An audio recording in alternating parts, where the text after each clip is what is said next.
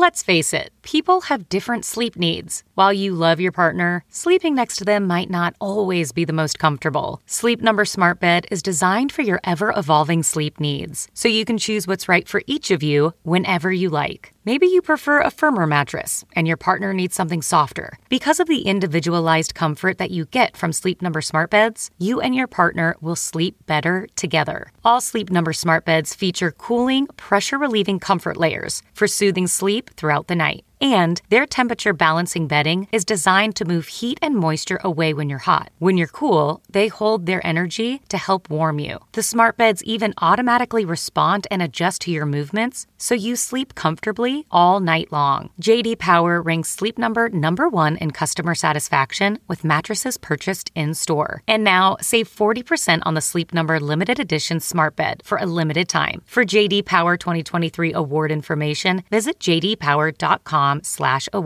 Only at a Sleep Number store or sleepnumber.com. I'm Mick Garris, and this is Postmortem. Thanks for all of the feedback. Just to get it out of the way up front, you can reach us on Twitter at PostmortemMG, on Instagram at PostmortemGram. We are Postmortem with Mick Garris on Facebook, and you can access decades of video interviews for free at mickgarrisinterviews.com. Just out of curiosity, I'd really like to know more about you. How do you consume your horror? Our genre is in a consistent state of evolution, and since our listeners represent such a wide range of ages and nationalities, I'm really interested in what draws you to the genre and how you were seduced into the world of horror. It is often said, including by me, that people drawn to fictional terrors are often outsiders, the ones who, like Carrie White, would be unlikely prom kings and queens. But in the mainstreaming of the horror genre, that's not nearly as true as it used to be. Horror is everywhere you look in media these days, for better and for worse. Franchised, spoofed in TV commercials, merchandised, made and remade, handled, packaged, and made palatable for the masses. Do you consume most of your genre films on video? How? On commercial television, VOD, or BitTorrent? Or do you wait for Netflix? And if so, do you watch them on your big screen TV, your tablet, or your phone? Do you buy, rent, or pirate them? Or do you see them in the theater? Do you watch older films, movies in black and white? What are your top genre films, new or old? Do you read horror novels, consume genre graphic novels and comics? What kind of music do you listen to? And does it tie in with the visual media that you like? Let us know on social media. We'd love to hear from you. I've always felt the best way to experience a great horror film is to share it with an audience in the cinema. Fear is contagious, especially in a big dark room with a like-minded crowd. But not always. Some movies work even better in intimacy. A movie like Unfriended, for example, might work even better at home than in a theater. And horror on television has never been better or easier to find, with tons of movies and series based on material by Stephen King available, and such shows as The Terror, Inside Number 9, Black Mirror, Penny Dreadful, Bates Motel, Walking Dead, American Horror Story, and countless others accessible at your fingertips. So let us know. I'd love to hear what makes your dark little heart beat. Our guest on this episode has been making horror movies from the moment he got out of university in the UK. He's made originals and sequels and is currently preparing to make a sequel to his own film, one of the most successful indies of 2017. Johannes Roberts has an impressive resume creating films for cinemas, television, and even online, and has found himself finally riding the crest of the wave of enormous box office success. We'll have him on the slab and find out what makes him tick in just a moment. This episode of Postmortem with Mick Garris is sponsored by RLJE Films. They've just released the outrageous sequel, Another Wolf Cop, on DVD, Blu-ray, and digital HD. Officer Lou Garou, you get that? A.K.A. Wolf Cop, may have saved Woodhaven once already, but he and his ragtag group of friends have to do it all over again when the villainous Sydney Swallows comes to town with a new brewery and a very evil plan. Slash Film says it's the dirtiest, hairiest crime thriller you'll see this year, and the LA Times calls it grosser and wackier than its predecessor. Starring Leo Fafard, Yannick Bisson, Jonathan Cherry, and Kevin Smith, get Another Wolf Cop on DVD and Blu-ray, available now on Amazon.com. Paramount Pictures has generously offered us 3 Blu-ray copies of one of the year's best genre films, A Quiet Place, and we'd like to share them with you.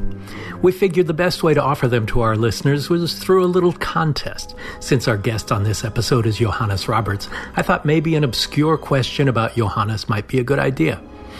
I first met Johannes at a film festival several years ago where they screened his movie Storage 24. The question is, what and where was that festival? I'll give you a hint. It was in Europe. We will randomly select 3 from the correct answers that we get. You can respond to us on Facebook at Postmortem with Mick Garris, on Twitter at PostmortemMG, and on Instagram at PostmortemGram. You have until July 16th to submit your answers, and we will announce the winners on our next show, which drops on July 18th. Good luck! Today's episode of Postmortem is brought to you by the new action film Revenge, now available on demand. Jen is enjoying a romantic getaway with her wealthy boyfriend, which is suddenly disrupted when his sleazy friends arrive for an unannounced hunting trip. Tension mounts in the house until the situation abruptly and viciously intensifies, culminating in a shocking act that leaves Jen left for dead. Unfortunately for her assailants, Jen survives and reemerges with a relentless, wrathful intent. Revenge. But this is not your ordinary rape revenge thriller, believe me. Declared a beautiful, brutal revelation and awarded a perfect 10 out of 10 by Screen Crush, Revenge is a razor-sharp feminist subversion of the revenge thriller and a must-see film. We had writer-director Coralie Fargia on the Postmortem show recently because I'm a huge fan and advocate for this film, and it's now available on demand everywhere. See it. You are now listening to Postmortem with Mick Garris, where the most influential voices in horror cinema will spill their guts, literally, to the renowned horror director, writer, and producer. Now, here's your host, Mick Garris. So, Johannes, you've been into the genre, our genre, Gooble Gobble one of us, for a long time. I mean, did that start in childhood? Yeah. I think probably the first inkling it was there was Lord of the Rings. Oh. And I just became obsessed with that at sort of, I think my dad got me a copy of that when I was about 9 or 10, and I just absolutely devoured it. And I was always quite into siege movies. I was very into war movies as like a young kid.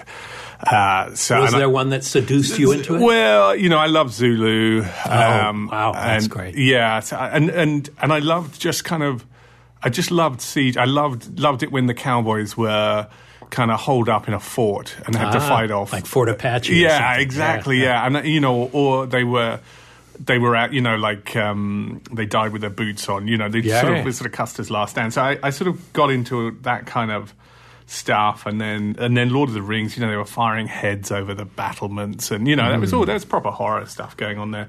But it was more action kind of battle sequences than internalized horror. Yeah, possibly. But I mean, if you, like I did a movie, probably the movie that sort of started my career properly is a movie called F, about kids attacking school. In fact, I think I sent it to you. I saw that movie right after we met back in Strasbourg in 2012. I love that movie. You know, it cost nothing, but it started my career. You know, it started people taking me sort of semi-seriously anyhow. And offering you jobs. Yeah, exactly. I could work. I could pay the rent after that movie. But you know, the horror. You know, the way I approached it, you look at the kids attacking the school, which is what I love about it, but it also is what a lot of other people hate about it, is they're basically ring race. You know, the hoods are like completely covering their face, and I love that image from a kid. Tell me how that movie came together, how you were able to put that together. F. Well, F's an interesting one in that I'd started... I'd started straight out of uni making movies, and I made a movie at 21, 22 called Sanitarium, which had Uri Geller in it. I don't know if you remember Uri Geller. Oh, yeah, the man who could bend spoons with his mind. Yeah, of course. So I hung around Uri Geller for a while. And it was kind of fun. Was he instructive? Was he somebody who was a guru to you or something? It was an interesting time. Let me put it that way. I got to meet Michael Jackson, and I got to. That's something we have in common. Oh yes, of course. Yes, you did the ghost thing. Yes. So it was a funny time. It didn't end very well. We sort of fell out a little bit, but I was only 21, and but yeah, it was interesting. But then, so I did these sort of 4 or 5 really low budget movies for DVD. When the DVD market was, there was something going on there. And this started with Sanitarium. With Sanitarium. I did one with Tom Savini called Forest of the Damned. I did one with.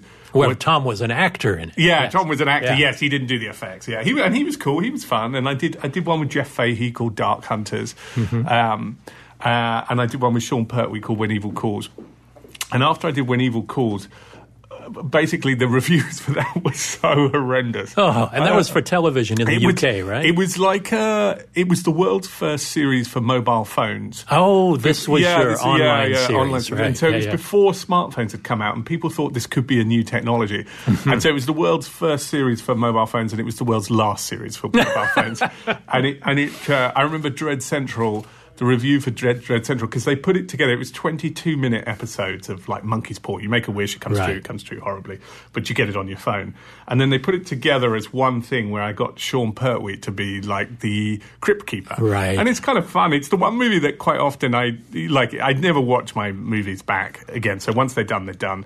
But that one, sometimes James Harris and I, the producer of 47 and Strangers, we're good friends, will sometimes put on when we're drunk. But the reviews for that. Remember this. Yeah, exactly. Yeah, and we just have a laugh. But that Dread Central review of it, which was sort of a good sort of measure of the other reviews, it gave it 0 stars and oh my God, and said fuck this movie. And I didn't work for 4 years after that. Oh my God. Yeah, I was finished. Well, look, when I did The Stand, by far the biggest thing in my career, I didn't work for 3 years because I was in development and stuff on really? that.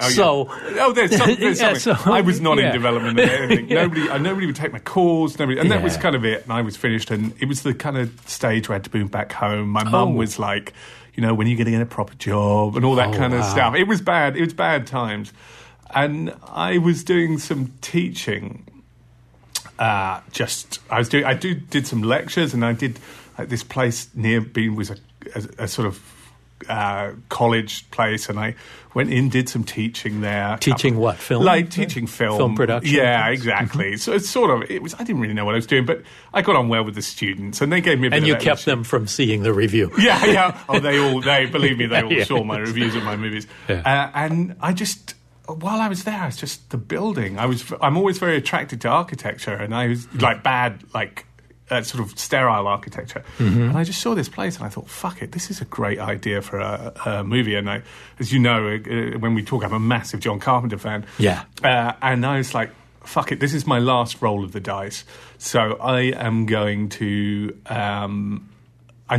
make Assault Precinct 13 in a school with a group of teachers attacked by a group of kids. One of the students' fathers put some money in. The crew was all students, and it was your students at the film classes? Exactly. So they were my crew. The DP was a lecturer at a university around the corner, and we had like $100,000 in the end, and we just made that movie, and it just worked. It got picked up by Optimum Studio Canal, and then WME signed me, and it just sort of all started. Suddenly, I got like the stamp of approval, and nobody then sadly saw it. I thought maybe it would. There was a moment there it could have actually sort of become something. But it played festivals and introduced you to that world, did it not? It did a little. It did Fright Fest, and that was about it. In London, yeah. It did that. I never really get asked to festivals. I think the only other festival I've ever been, I sometimes go, like Strasbourg, where I met you, was one, and then maybe I've been to Sitges, but I don't tend to. Obviously my sensibility is not the festival world. I think, maybe. Seems perfect for those festivals. Yeah, you would have thought so. No, people really dislike the whole ending and the whole tone of is it supernatural? Even there's no answers to it. And I love that movie. But that included some good reviews followed up what was disastrous for you. No, suddenly, yes. I remember I got like... my first Empire in England is a big huge magazine, film magazine. Yeah, and I got 4 stars in that, and that was, for me, that was just like the biggest thing I'd ever had at the time, Tell me how that feels for a young filmmaker. I remember, but when you first get your first big good review. It was quite special, because I'd sort of grown up with Empire, and it was Kim Newman reviewing, and I'd grown up with Kim Newman is like the genre master in the UK. He's the guy, So that was nice. It doesn't last long. No. Then the other bad reviews come in. And, but did it get your mom off your back? It took a while. Yes, I think she do you know what? I remember, because the local newspapers did some articles, and then she'd keep those, and I'd be like, Mum, no, I'm in Empire, I'm in Sight and Sound. And she's like, no, she's got the Cambridge Evening News with a picture of me. Is Cambridge where you grew up? Yeah, that's where I grew up. Beautiful. That I remember actually. That was so. No matter how high the wave you ride, and at the time that was kind of a high wave for me. And they programmed the movie in the Cambridge Film Festival, which is actually quite a prestigious festival. But no matter how high you go, there's always a down waiting. And I remember going to the festival, and I was like, okay, my family were like, okay, this is like, you're legitimate now. And the movie was playing, and I was going to go up and introduce it and stuff. And the queue was all the way down, like out the doors. And you're what, 24 or 25? At this point, I was 30 at this point. 30, yeah. Okay. So I walk up the queue, and I'm like, this is great with my family. And this guy stops me and he says, excuse me, do you know there's a queue? You've got to get to the back. And it was one of those, like, where someone offers you a board, you knock it out. Here's your moment. I was like, oh, amazing. And I was like, actually, it's my movie. And he was just sort of mortified, and I was like, this is just brilliant. So I went then to the doors, and I waited. And then the movie starts now, open the doors, and every single person goes next door to Gareth Edwards' Monsters, which is great. Literally every single. And it was just like there was no one except for that one guy. Actually, the one guy. He was the one in the audience. The one that sat there. So that was a chastening. That sure felt like it was going to be a good story. It was like, oh, great. And then, I met Gareth not long ago and told him that story. And he's pretty legendary in the genre in the UK, but no one in the States knows him. Yes, but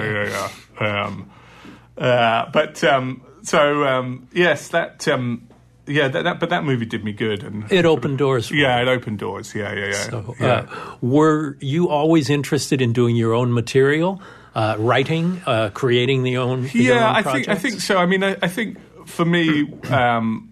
I discovered the big sort of turning point for me was once I sort of finished the Tolkien world, was like, what next? And I remember being in the airport. We were going to Florida when I was 14 for a family holiday, and my dad was like, get a book from the place so you can read on the plane. And I had no Tolkien left to read, and I'd been doing all the Terry Pratchett books, and I finished them, and I was like, well, what am I going to do? And I was like, do you know what? I've become obsessed with looking at the video covers to Stephen King films and being like, whoa, what is this Children of the Corn? Like, oh, wow.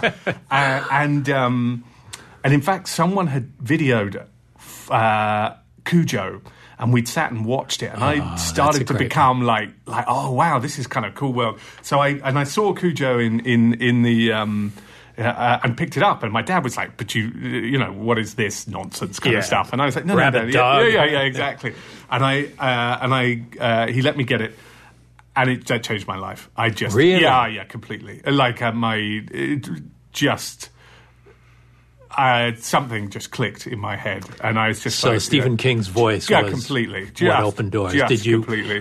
When I was 12, that happened to me with Ray Bradbury. Oh, okay. I read everything he'd ever written within a year. Yeah. So was that? I just didn't stop. I didn't stop. Yeah. I read Cujo on the way there, and oddly, actually stopped. The plane had to stop at Bangor airport to go. And of all places. So it was suddenly making, and then spending all this time, and I've always been fascinated by America, and King really brought that out, like the Americana. I was just like, wow. And of course, he famously lives in Bangor Bay. Yes. And then, so I read Cujo while I was on holiday, and then on the way back, I read Misery. And I did that in the flight. I was just like, woof, gone. And then 4 past midnight. And then I just went through everything. Like every day. I was just buried, And by the time I got to it, I was like, holy shit, this is amazing stuff. Wow. So did you start reading things in order after that? No, or you just scattergun? I just picked and I read. And literally didn't look up then for several years. I think until then, it was the first time I was like, ooh, was Nightmare and Dreamscapes, where I was like, okay, and then Insomnia, I was like, wait, what's didn't quite hit your target there? Here? And I always think of that as King's kind of, I've come off the drugs. now I have to try and but yeah, and then then a little period sort of went where I didn't read quite so much, and then came back around about Dreamcatcher and Hearts of Atlantis, and just still now every year I don't read as much as I should do, but every year I read my King book that he puts out. So required reading for me. exactly.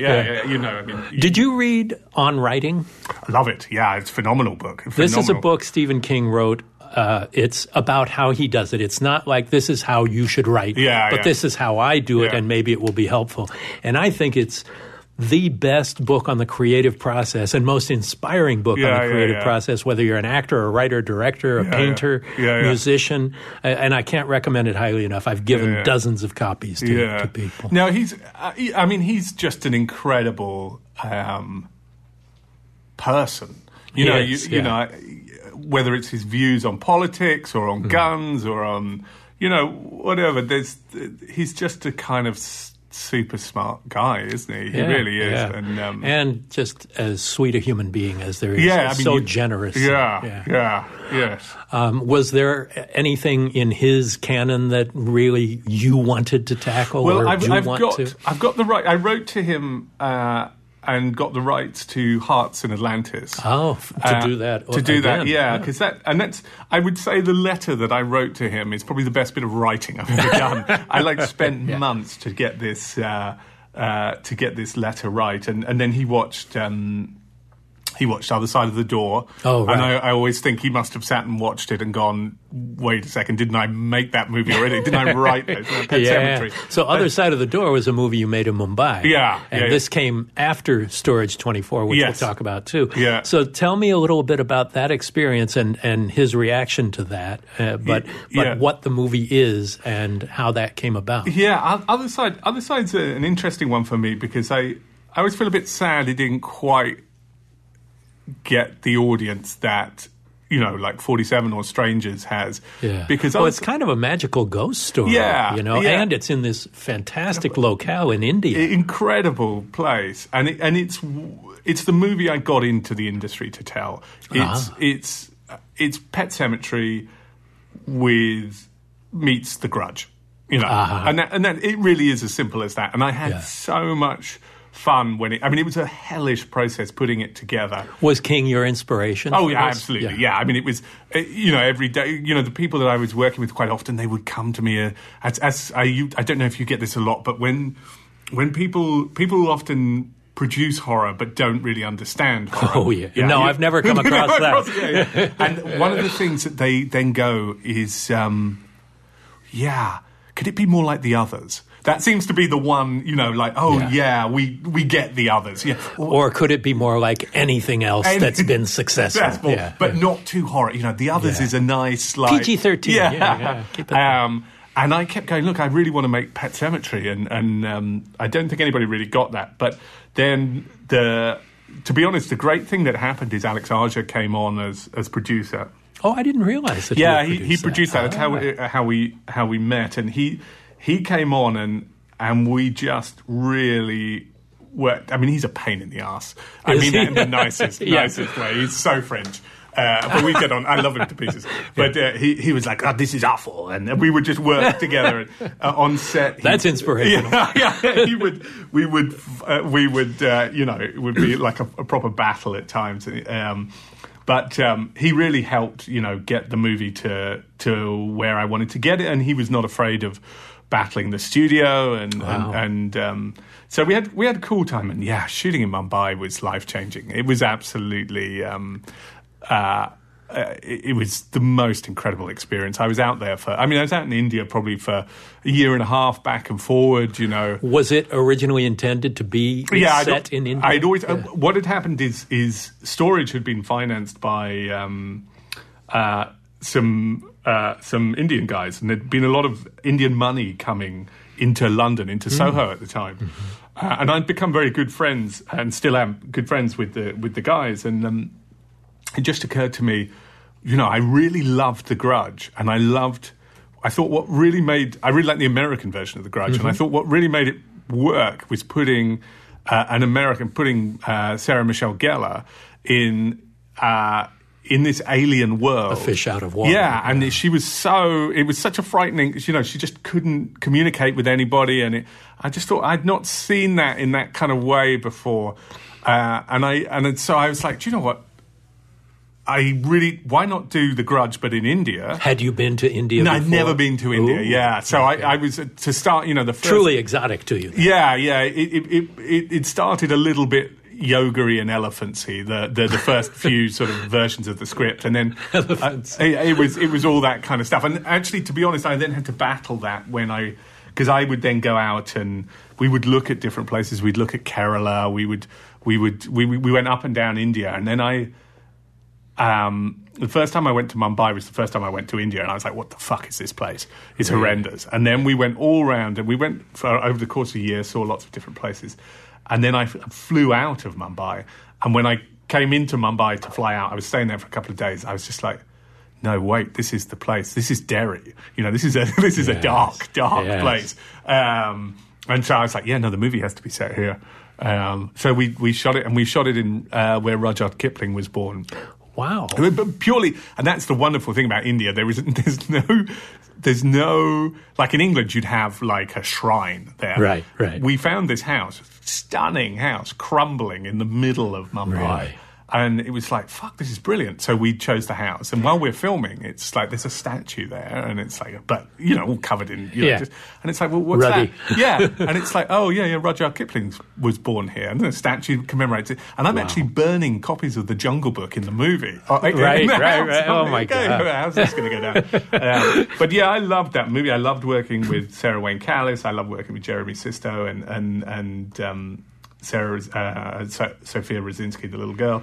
Well, it's very atmospheric. Yeah. I mean, the filmmaking itself and the locale. Yeah. I mean, it's exotic, but it's very haunting. Yeah, thank you. Yeah, I loved it. And then we kind of got caught a little bit. I mean, it was Fox International, so it actually was one of their most successful movies. But I think it could have gone bigger, but then the head of the studio left and went to Colombia, and we just got caught in that. Regime change. Yeah, regime change. So it sat around for a year, and then it went out. Actually did pretty well internationally. But just not very well known in the States, and it should be, and let's rectify that let's right rectify. now. Yeah, exactly, yeah. So I have a huge soft spot for that movie. Mm-hmm. Is that the one you feel most personally connected to? Do you know what? Each time it sort of changes in different ways. Oddly, I would say Other Side is the kind of stories that I tell. Mm-hmm. That's where my instinct goes to for sure.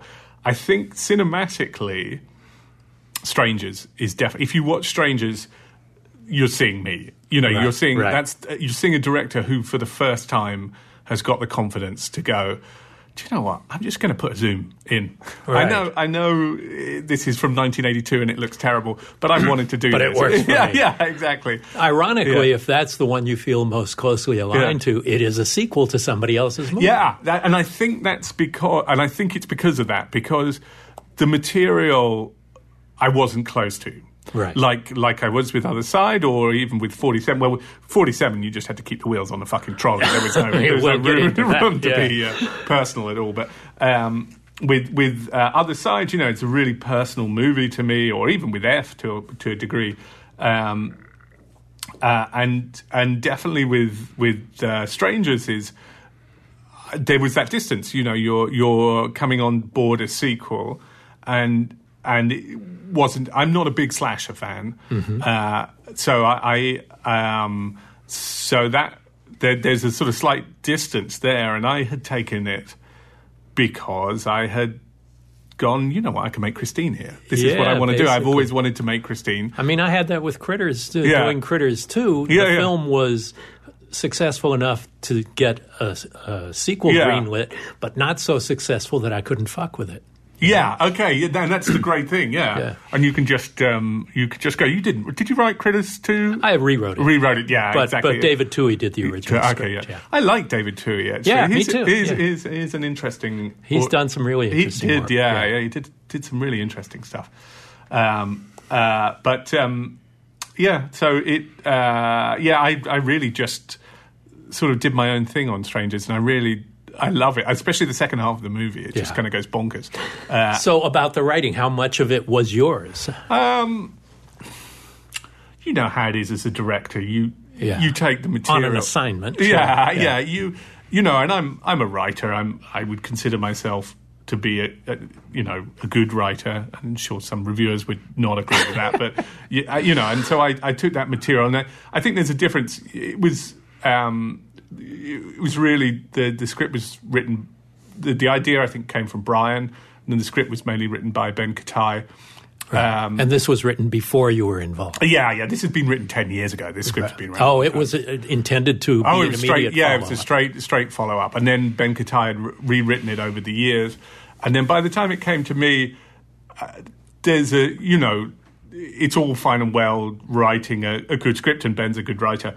But you suddenly then need to look at budgets and how you're going to film and all this kind of stuff. And so I took that script and gave it a bit of a kicking. But I definitely bought much more of the Christine element to the burning cars and that kind of stuff. So, but it was it was a fun one to do. Well, it seems. It's not as contained as the first Strangers, that's for sure. And it reaches out beyond the home invasion genre, and it plays with it. Plays with the genre. Yeah, I'm not a big fan of the home invasion genre. I always found it somewhat. I like Strangers, but apart from that, I'm really massive. Let's go back to Storage 24, because that was kind of your first success, commercial success, theatrically. Yeah. Sort of, yes. And it's also in your Siege. It's Siege, I mean, I keep making a sort of subgenre. F, Storage 24. But what's really impressive about it, and again, it's not that well known in the States, but on the festival circuit where I met you and when I first saw that film, it was all over the place. And there are a shitload of practical monster effects that are mind-boggling on what was obviously a contained budget. Yeah, we didn't have any money on that.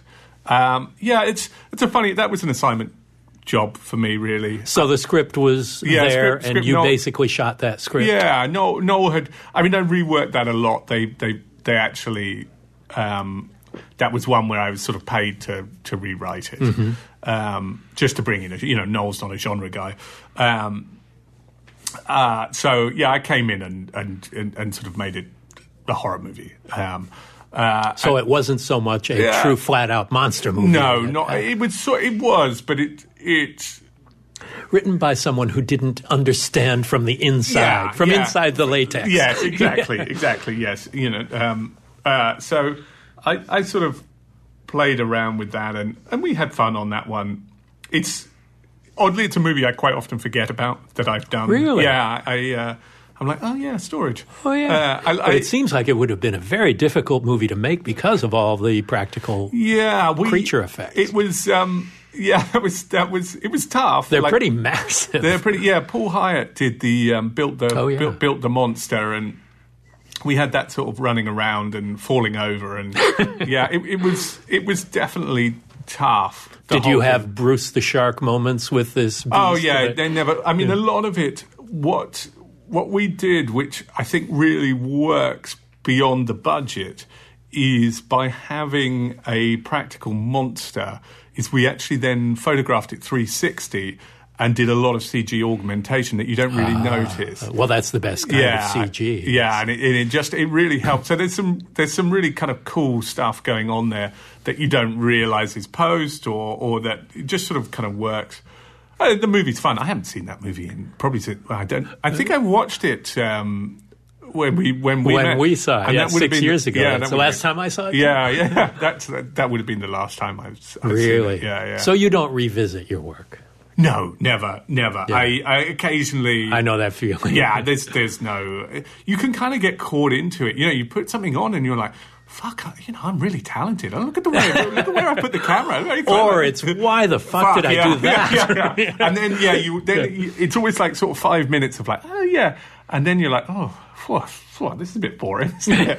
Fucking hell, this is terrible. It's also hard not to see outside the frame line and everything that was going on, all of the issues you were dealing with, temperaments or budgetary lapses. I don't. There's not a lot of fun to be doing to have done that. I haven't. You know what? With Strangers, I never even saw that beyond the test screens. Normally, really? I then go. You want to go opening night? Yeah. I didn't. I never even saw the final version with an audience, not even a test screen audience. We tested it a couple of times, and then I did my changes, and everybody was happy, and we locked the movie and did all that. And that was it for you? And I never watched it again. Yeah, I just sort of opening weekend. I took a car and drove down to Mexico. And that was it. So you're a looking ahead kind of guy. Yeah.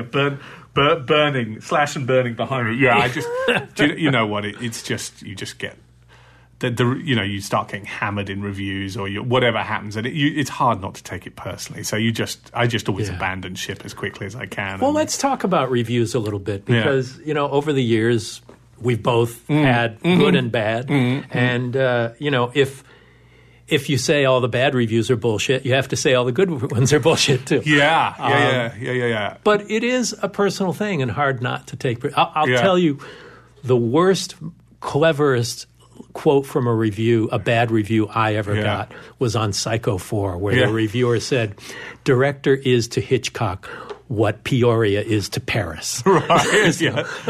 A great quote, but ow! Yeah. Not that I ever would have compared myself to Hitchcock. Yeah. But were there any that particularly stung, or you had that validation in Empire that you were able to take home? Oh, that was great. Yeah, I mean, there's 3 or 4 reviews in my sort of life where I'm super proud of. That Empire one. There was a really nice one by Peter Bradshaw, who's a very big critic in England, on the other side of the door.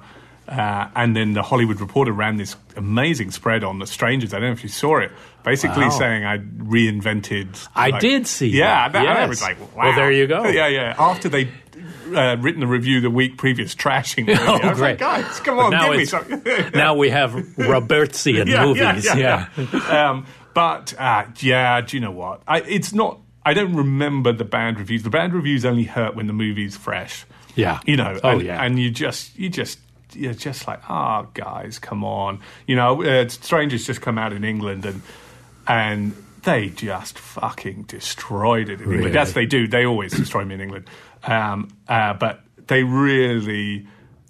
just went to town. And it's like, you get exhausted by it. But I shouldn't look, but you always do. You can't help it. But you do. If you're doing work for public consumption, you have to have the hide of a rhinoceros. Yeah, you really do. Because all you can do is your best work. And if it resonates with people, great. If it doesn't, things that were unsuccessful in the beginning. I remember doing publicity on John Carpenter's The Thing. Oh, yeah. I made the making of The Thing. Yeah. And when the movie came out, E.T. came out the same summer. E.T. was a huge, record-breaking. Yeah. And The Thing was a disaster. Yeah, and I remember saying to John Carpenter,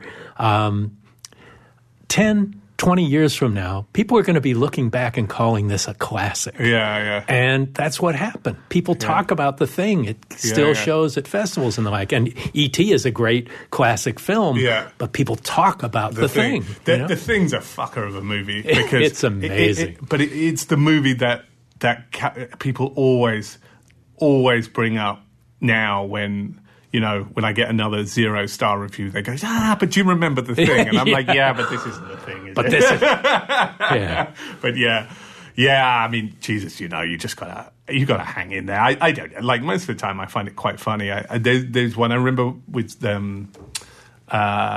47 Meters Down, again, which, it seemed to connect, but then, equally the reviews sort of reasonably commercial movies, especially in the genre, often attract vitriol. Really badly, don't they? It's a funny one. Yeah, one guy wrote dum dum dum dum dum dum dum dum. I was like, oh, okay, that was kind of clever. I was like, for the entire review, that was it. Yeah. I was like, okay. Well, you can pride yourself on reminding him of Jaws. Yeah, exactly. Yeah. Well, let's talk about how 47 Meters Down came about, because there is a subgenre, the shark movie. Yeah. And this hit big. This was, I think, the biggest grossing indie of 2017. It was, right?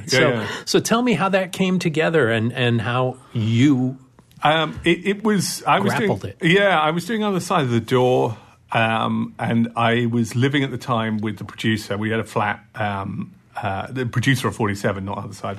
We had a flat in East London. So this took a little while for it to get off the ground. Oh, yeah, man. It took forever. Oddly, it was a very quick process to start with, in that we were having drinks one night, and I was going through hell of development on Other Side of the Door, and I said, I want to do a shark movie. Because I'm a big diver, and I love sharks. I didn't know that. Oh, yeah. So you're certified and everything. Yeah, absolutely, yeah. And he was like, okay, then we looked around for some scripts, couldn't find anything, and I pitched him the idea. I said, what about two girls, in a shark cage, drops to the bottom of the ocean, an hour to get back up to the surface, sharks in the air, in the water, and they need to do, you get the bends if you go up too quick. And I was drunk when I pitched it to him, and he retains this stuff, and he took it to a sales agent and pitched it to the sales agent, Altitude. Maybe you should only pitch when you're drunk. I should only direct when I'm drunk. And they said, yes, we can make this movie. We like it, we can sell it. So James came to me and said, look, they want to make the movie. And I was like, look, I pitched it as a joke. I don't want to do that movie. And he's like, come on, let's do it. I was like, I don't want to do it. Yeah, because that kind of movie's so easy to make. Yeah. Do you know what? I don't know. I was so snobby about it. Because I'm all about ghosts and kind of supernatural stuff, or I was at the time. And I was like, I don't want to do a shark. I wasn't really serious about this. And he's like, look, come on. Everybody always asks at the time, they love the pitch, but they're like, how do people speak underwater?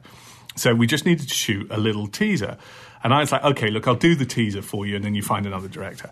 So we shot the teaser in Pinewood, who gave us a tank for free. And we used... Wow. They were tough, actually, in the long run. But yeah, they gave us the tank for free in that. And we used Vanessa Kirby, who just, I think yesterday, day before, just got a BAFTA for The Crown. She's Princess Margaret. Yeah, of course. So she's like doing a safety stop, and you've got a terrible CGI shark coming around her. And we did this thing with the one full face mask, so you could see her face talking. And then we sold the movie all around the world without a script. And then I wrote the script, which I based sort of on Touching the Void. Oh, yeah. okay. To me, that was the way. It was like a movie without sharks, and then we put the sharks in afterwards. Mm-hmm. And the Weinsteins read it and loved it, came on board. We made the movie. It was a tough movie to make, for sure. Well, let's talk a little about that process. Yeah. Because famously, Steven Spielberg and Jaws, it was a nightmare every single day, and it was like 3 times the schedule it ended up shooting and all of that. Did you, you knew that this was fraught with danger. Yeah, it's a funny thing. I just think, to be honest, I'm a better director than Spielberg, so I just had it. I had it under control from the beginning. Oh, great! Yeah. Okay.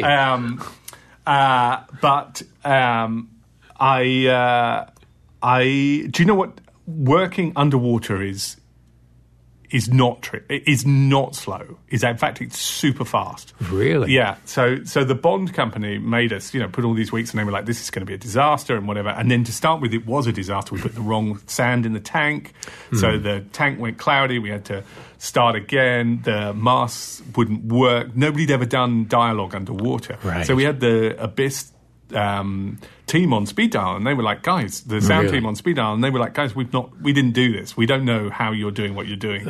So we were having to literally learn as we went. Well, you're also kind of inventing underwater audio technology at the time, right? That's exactly what we were doing. But actually, underwater, it was the one thing in my life where doing all these B movies to start with had suddenly paid off because what happens is you have to take your two actresses, you put tanks on them, you take your camera crew, there's maybe there's two cameras rolling all the time, and then you've got sort of 4 or 5 other people there. They've got their tanks on, they go down, that's it. You've got 45 minutes, depending on how quickly they breathe. So if they're panicking, then you've only got like half an hour, 20 minutes, or if one of the actresses was in a bad mood, we call it the Hollywood Purge, they would just out would dump the air, and that was it. Okay. But you can never bring them back up again, because as soon as you bring people to the surface to talk to them, that's an hour gone, 2 hours. Right. So you can't do that. You can't do what you do on a set, which is like, we're going to tweak the light, and I'm going to chat to them. Everything has to be done like there. The clock's ticking, everybody's underwater, everybody's getting cold. So it's like doing stunts. Once you do them, they're done. You're done. But the thing with stunts is you have all this prep. Right. This has to be constant. So you've got your shot going, and you have to be thinking the shot ahead, the shot ahead, the shot ahead, the shot ahead, never ever stopping, because people are running out of air, and it's like the most incredibly intense thing. So we would start at 8 and we would finish at 1 in the afternoon. So we would have the whole rest of the day off, because the way it would work is I would just film until I looked at my DP and he literally floated upside down like a goldfish that had died, and I was just like, yeah, he's gone, there's nothing more I can do with him. Wow. And that would be it. I would look at him and I'd go, there's nothing more I can do, right, let's finish. And how many pages a day would you average? Do you know what? I don't know, but we would shoot I should ask my editor this. It was a really tricky post-production period, because we shot maybe 4 times what you shoot normally on a feature film. Right. Because you've got the cameras rolling all the time, and the way I never call cut. Right, and with digital shooting, you've got an hour or two on a magazine. You can run it, and you just can't underneath. You can't call cut, because you've got all the boards and everything slows. You can't do that. You can't slate underwater. You can. You do it with a light or something. Yeah, it's kind of slow. So what I would do is I'd watch it, and I would know from here to here is working, and this is where the shot's working. But nobody else would. So the editor would get this stuff, and he'd be like, what the fuck is going on? And then there would be a section in the middle, and he, by the end of it, he learned, okay, Johannes knows what he's fucking doing. Right. We have a history, so it was okay. But it was a really, really tough post-production period. So did you have, I guess then if you were wrapped by 1 o'clock in the afternoon, you would have time to actually give notes on dailies, or are dailies just so overwhelmingly long? Yeah. Whoa, there's no way. We were always behind on that. You can't then rehearse anything, because how the fuck do you rehearse stuff that's underwater? Right. Because everybody's zero gravity. Everybody's all you can do is rehearse dialogue. And it's a shark much. movie. It's like there's a shark, there's a shark. Yeah.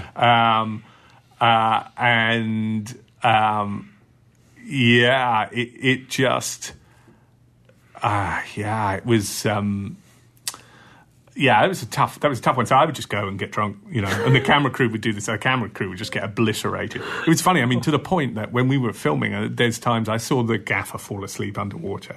Oh my God! And then his body floated. Oh yeah, to the top. they just. Sort of, I mean, they're hardcore team. They would run out of air. and one of the others would just shove in. Like, instead of holding the shot, the DP would be like, and then someone else would take a thing. Me out. Yeah. And then they'd carry on filming, and then they would just be doing him. that. Yeah, they'd just be doing like that. Wow, trading off. Masks. Yeah. They were a funny crew, good team though. Well, tell me what you learned most from this movie, because it seems like everything you did was new compared to what you'd done before. What did you learn from this? Don't do it again. Although I'm doing it again. But you're doing it. You're going to do 48 meters down. You're in prep now, right? No. I mean, it's green. The movie's greenlit, but we've got another movie before, or another two possibly. So, great. So we're just. You are the workingest director since I've met you. You have been such a working. It's funny. It's funny. I was just chatting to I just did lunch with Martin Henderson, who's the lead guy from Strangers, and we were chatting, we were catching up. And he's like the opposite of me. He loves sailing, and he's just pottering around and whatever. And I just, it's not about money. It's just, I can't not work. I panic. I need to be constantly focused on something. Otherwise, I just can't quite validate my life. So I just need to be just completely.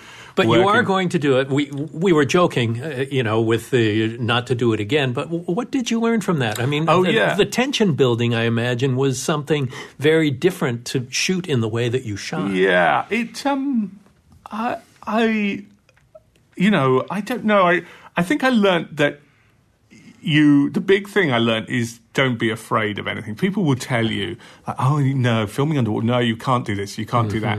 And I remember when we did the test in the morning, and I had a different team to the people that I actually used on the film.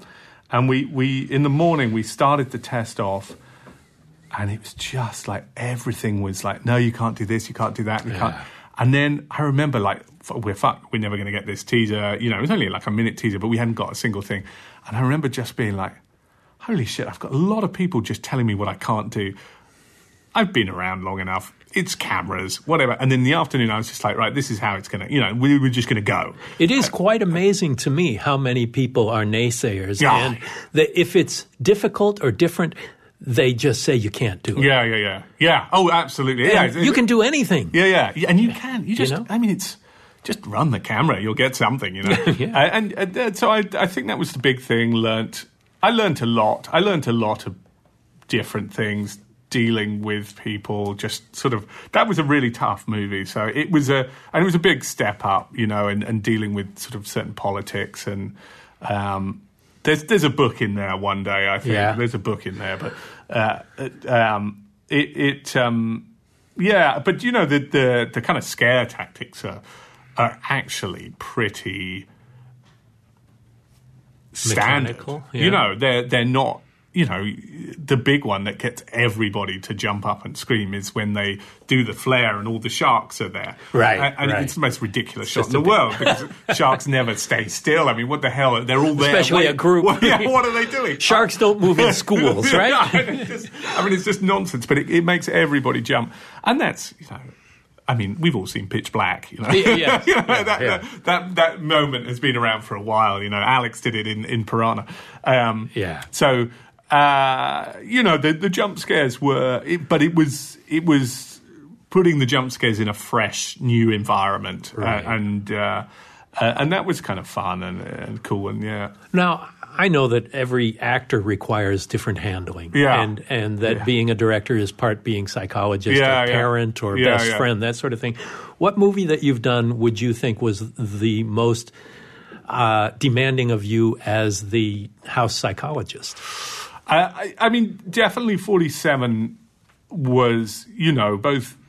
It was tricky on Mandy and Claire. They were coming over from the States to, they weren't in Pinewood. We didn't shoot the movie in Pinewood. We shot the teaser in Pinewood. Test, yes. Yeah, and then we ended up in Basildon for the test in a tank by a recycling plant in an industrial estate. So Hollywood is so plush. Yeah. So that was, I remember when they first arrived, and you could just see it in their eyes. The crash. I think James and I the producer and I learned a lot about just.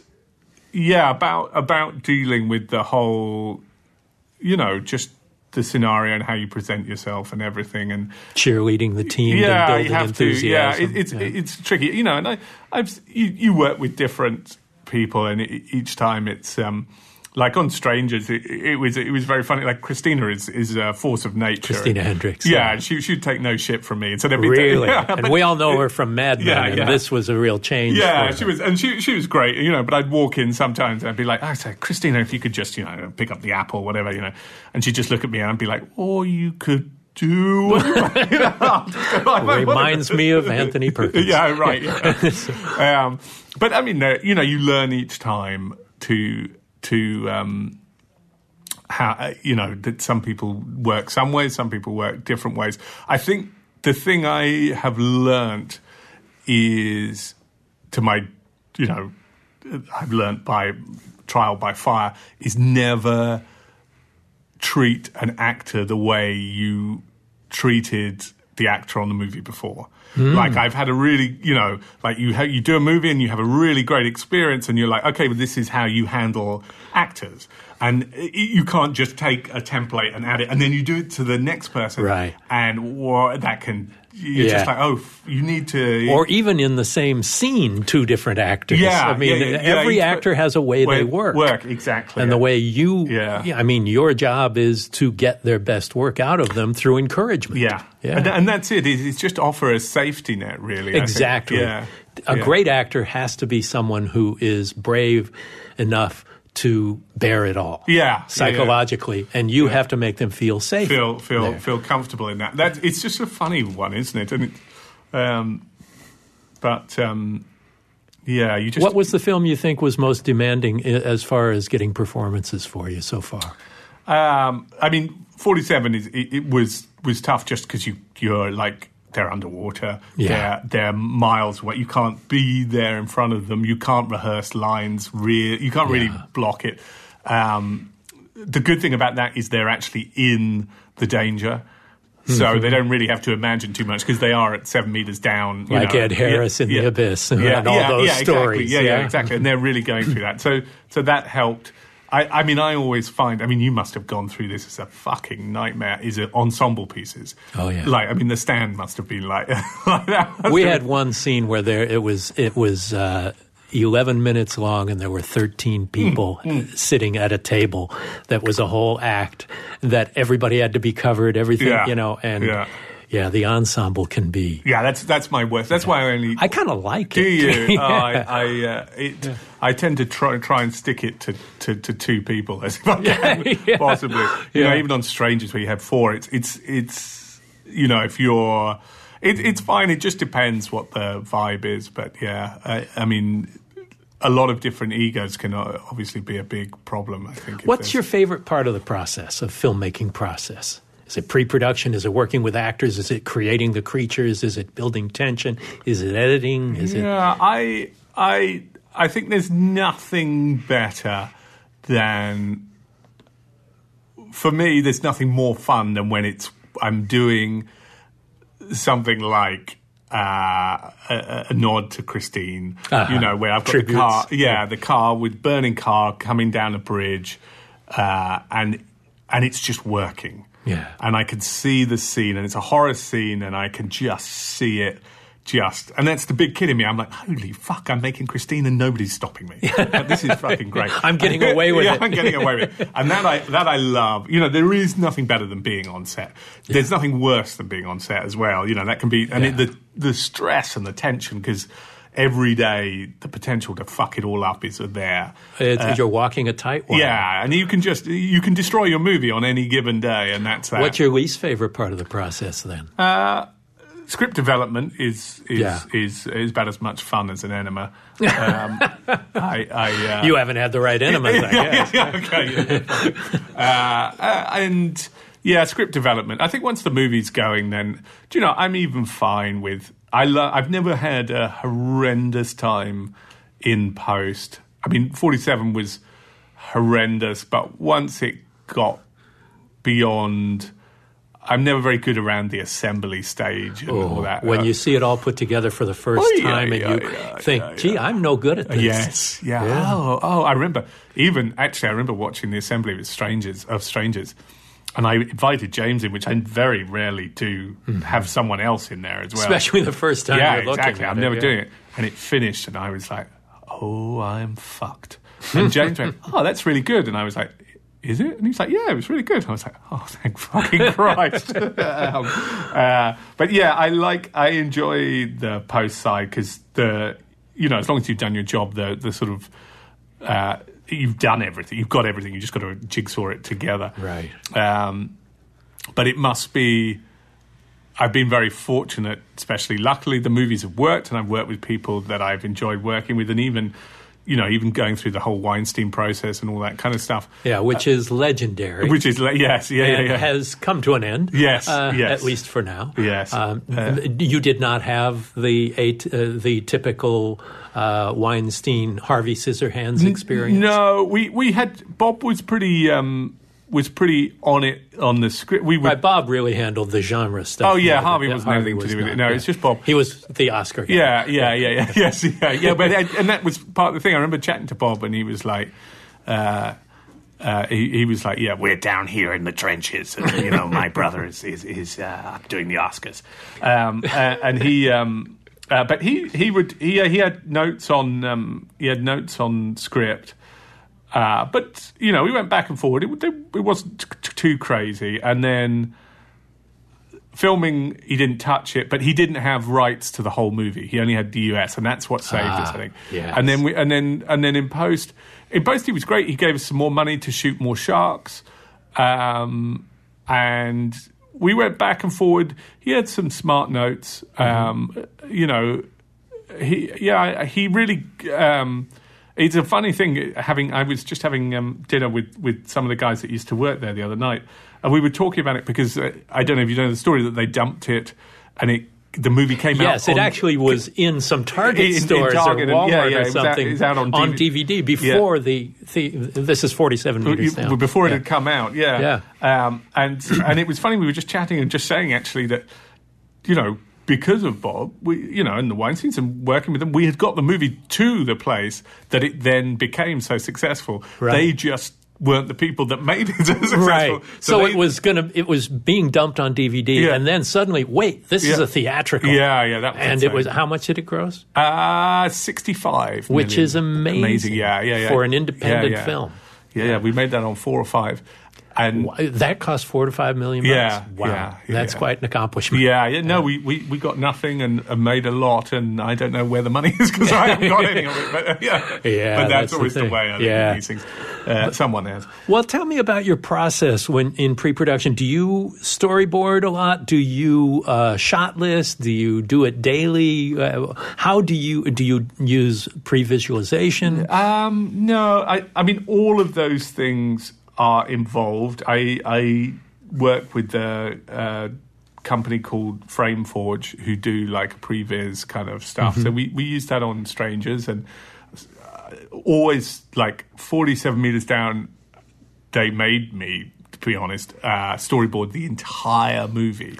Wow. The entire movie. And how much of that were you able to be faithful to? You threw it all out, basically. It didn't use they were beautiful storyboards, but shoot the storyboard. Yeah, there's no you suddenly you're like, okay, well this is the shot, and then you put the camera in the water, and then suddenly the camera like floating off because it's underwater, and it's like, well, okay, what the fuck are you going to do? And the actress is floating the other way, and then but wait, in the storyboard, he's right in foreground, and she's back here 3 feet behind. And if you hold to that, I mean, if I'd held to that in 47, I'd still be filming now. So flexibility is the key to making that kind of movie for you. Yeah, to me. And I never have been, whether it's been schoolwork or whatever, I've never been someone that can ever sit down and plan. I could never revise for exams or whatever. Mm-hmm. I'm someone that is good under pressure, and that's where suddenly I can make stuff happen.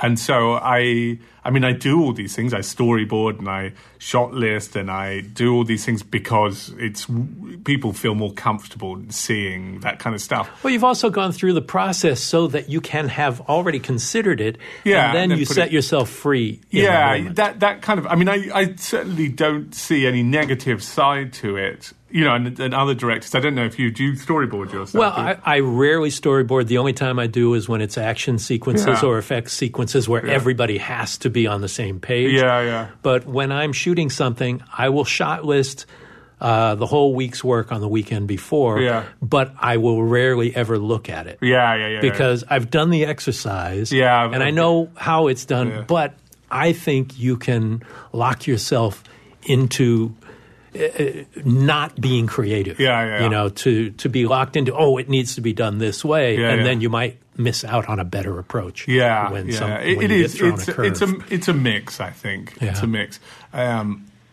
Sometimes I tell you what I do now, which is what I did on in the pool sequence in Strangers, which people seem to have responded quite well to.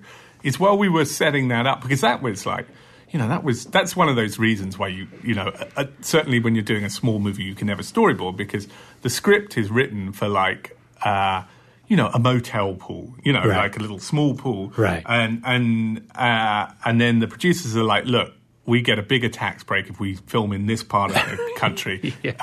Here, come have a look at this. So the pool was shot completely separate to the trailer park. And you arrive there, and I arrived, and it was a 3 times bigger than an Olympic pool. Jeez. And I'm like, what the fuck am I going to do with this? Not only that, the entire side of it is onto a river. So there's a river one side, so it's just black, kidding. and then the other side is just fencing, and this pool's enormous. And I'm like, what the fuck am I going to do here? So you then just kind of you work it from there, and then while we were setting stuff up.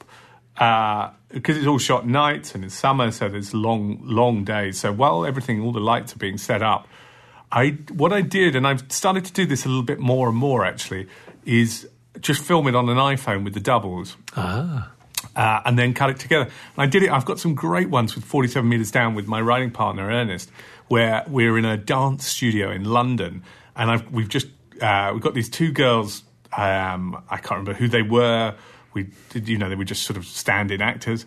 2 girls, and Ernest is a shark, and he's got a little plastic shark, and he's running around, and I'm filming this on an iPhone, and he's this small Spanish guy, running around, being the shark, and we cut it all together. But do you know what it did? In fact, Other Side of the Door is the first time I did that, and then since then, it's a really good, I find, way, particularly once I've got the movie, so I find the actual making movie process is like a battle. But then once that's done, particularly with horror, I love to be able to have the ability to go back and do pickups for a week and insert scary stuff, because that's what it's all about. And if your story's strong enough, it can withhold all these kind of great scenes that you add in. A lot of 47 Meters Down, the kind of big scare moments came from, like, the whole end of that movie is Mandy's in it, but I don't think Claire's in it. I think it's all doubles. Like, I've gone and shot that back afterwards with about 5 different people and just put this all together. And all the bits and pieces. And you just create this kind of... it's a jigsaw puzzle. Yeah, and it's fun then. I think with horror you can really do that. Yeah. Because it's all about the scares, but you need the structure of the story to work. When you're going back to try and save a movie that's not working, then that's maybe a different thing. But, which hopefully none of us have ever had. I've never had a movie that's not worked, and nobody will tell me different. So what is the ultimate movie? What do you really want to make? Is there a dream project that has been percolating? Do you know what? I don't know anymore. I would have loved to have made it. Not the version of it that they have made, though. Right. Not that I think Andy's fucking talented in that movie. It's just different visions. Super. I'm just so...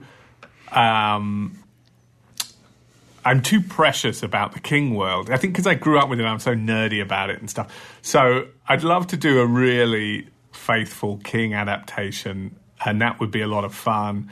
I'd love to do... I got to tell you, doing it when he wrote the scripts is amazing. Yeah, that's fun. I mean, how many have you done? 5? 4, I've done 7 or 8, something like that. Yeah, I mean, that's it. Yeah. Which is your favorite? Well, it's hard to say. I mean, I've talked about this a little bit before. I mean, The Stand was by far the most successful. It was the biggest miniseries ever and all that. 50 million people a night saw it. All the reviews. The Shining got even better reviews. Although, the Kubrick fans just absolutely hate that anybody did that.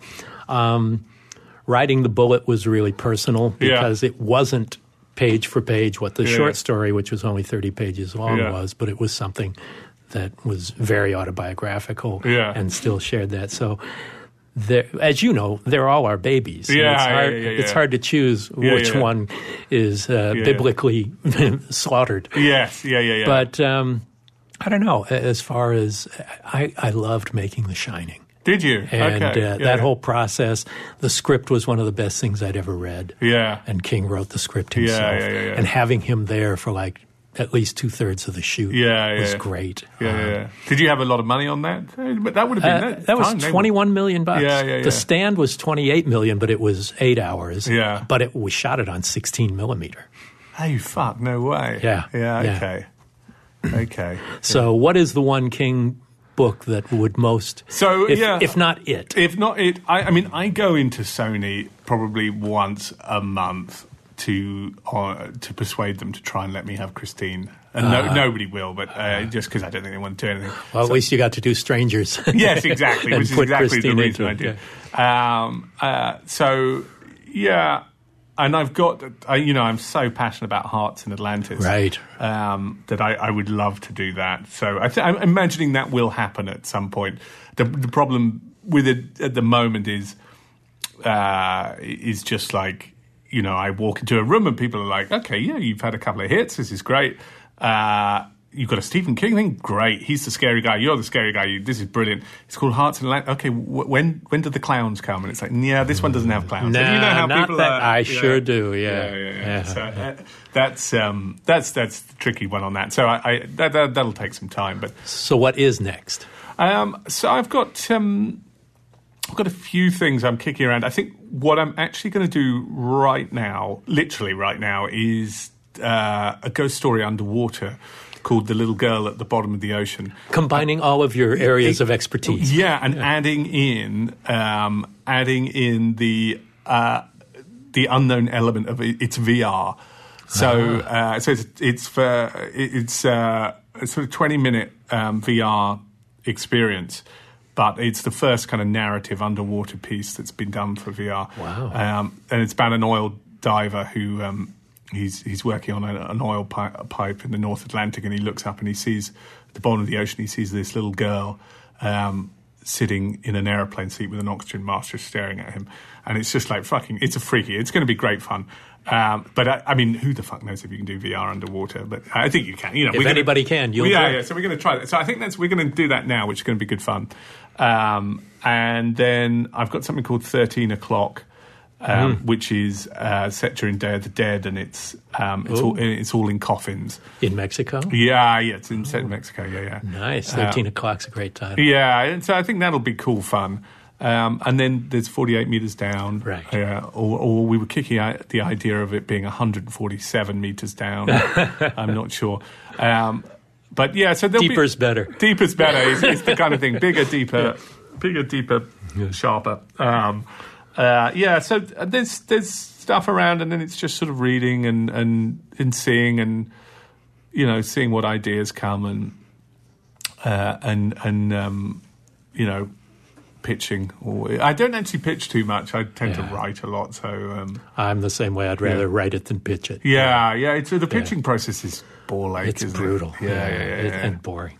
Yeah. Well, I can't wait to see what's next. I thank you for spending your time with us and sharing all of this with us. And Johannes Roberts, thank you so much for being here. No, that's a pleasure. If you're enjoying Postmortem, it would be a great, great favor to us for you to rate and review and subscribe on iTunes or your favorite podcast app. You can access all of my video interviews and behind-the-scenes documentaries, things like that, at mickgarrisinterviews.com. Reach us on Twitter at PostmortemMG and on Instagram on PostmortemGram. Thanks a lot for listening. Thanks for listening to Postmortem with Mick Garris.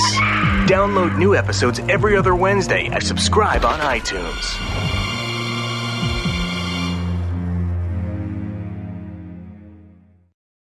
Calling all coffee drinkers. If you've been trying to enhance your daily coffee routine, then Quest has got your back with their brand new iced coffees. Now available in 2 delightfully delicious flavors that'll be sure to add an extra pep in your step. Vanilla latte and mocha latte. Quest has been on a mission to help fuel you with protein-forward foods you'll love. Each bottle of Quest Iced Coffee is packed with 200 milligrams of caffeine, the same amount as 2 cups of regular coffee, plus 10 grams of protein per serving to help you supercharge your day. And did I mention that they only contain 1 gram of sugar? It might just be time to cheat on your iced coffee with iced coffee. Find Quest Iced Coffees on Amazon.com/QuestNutrition. That's Amazon.com/QuestNutrition.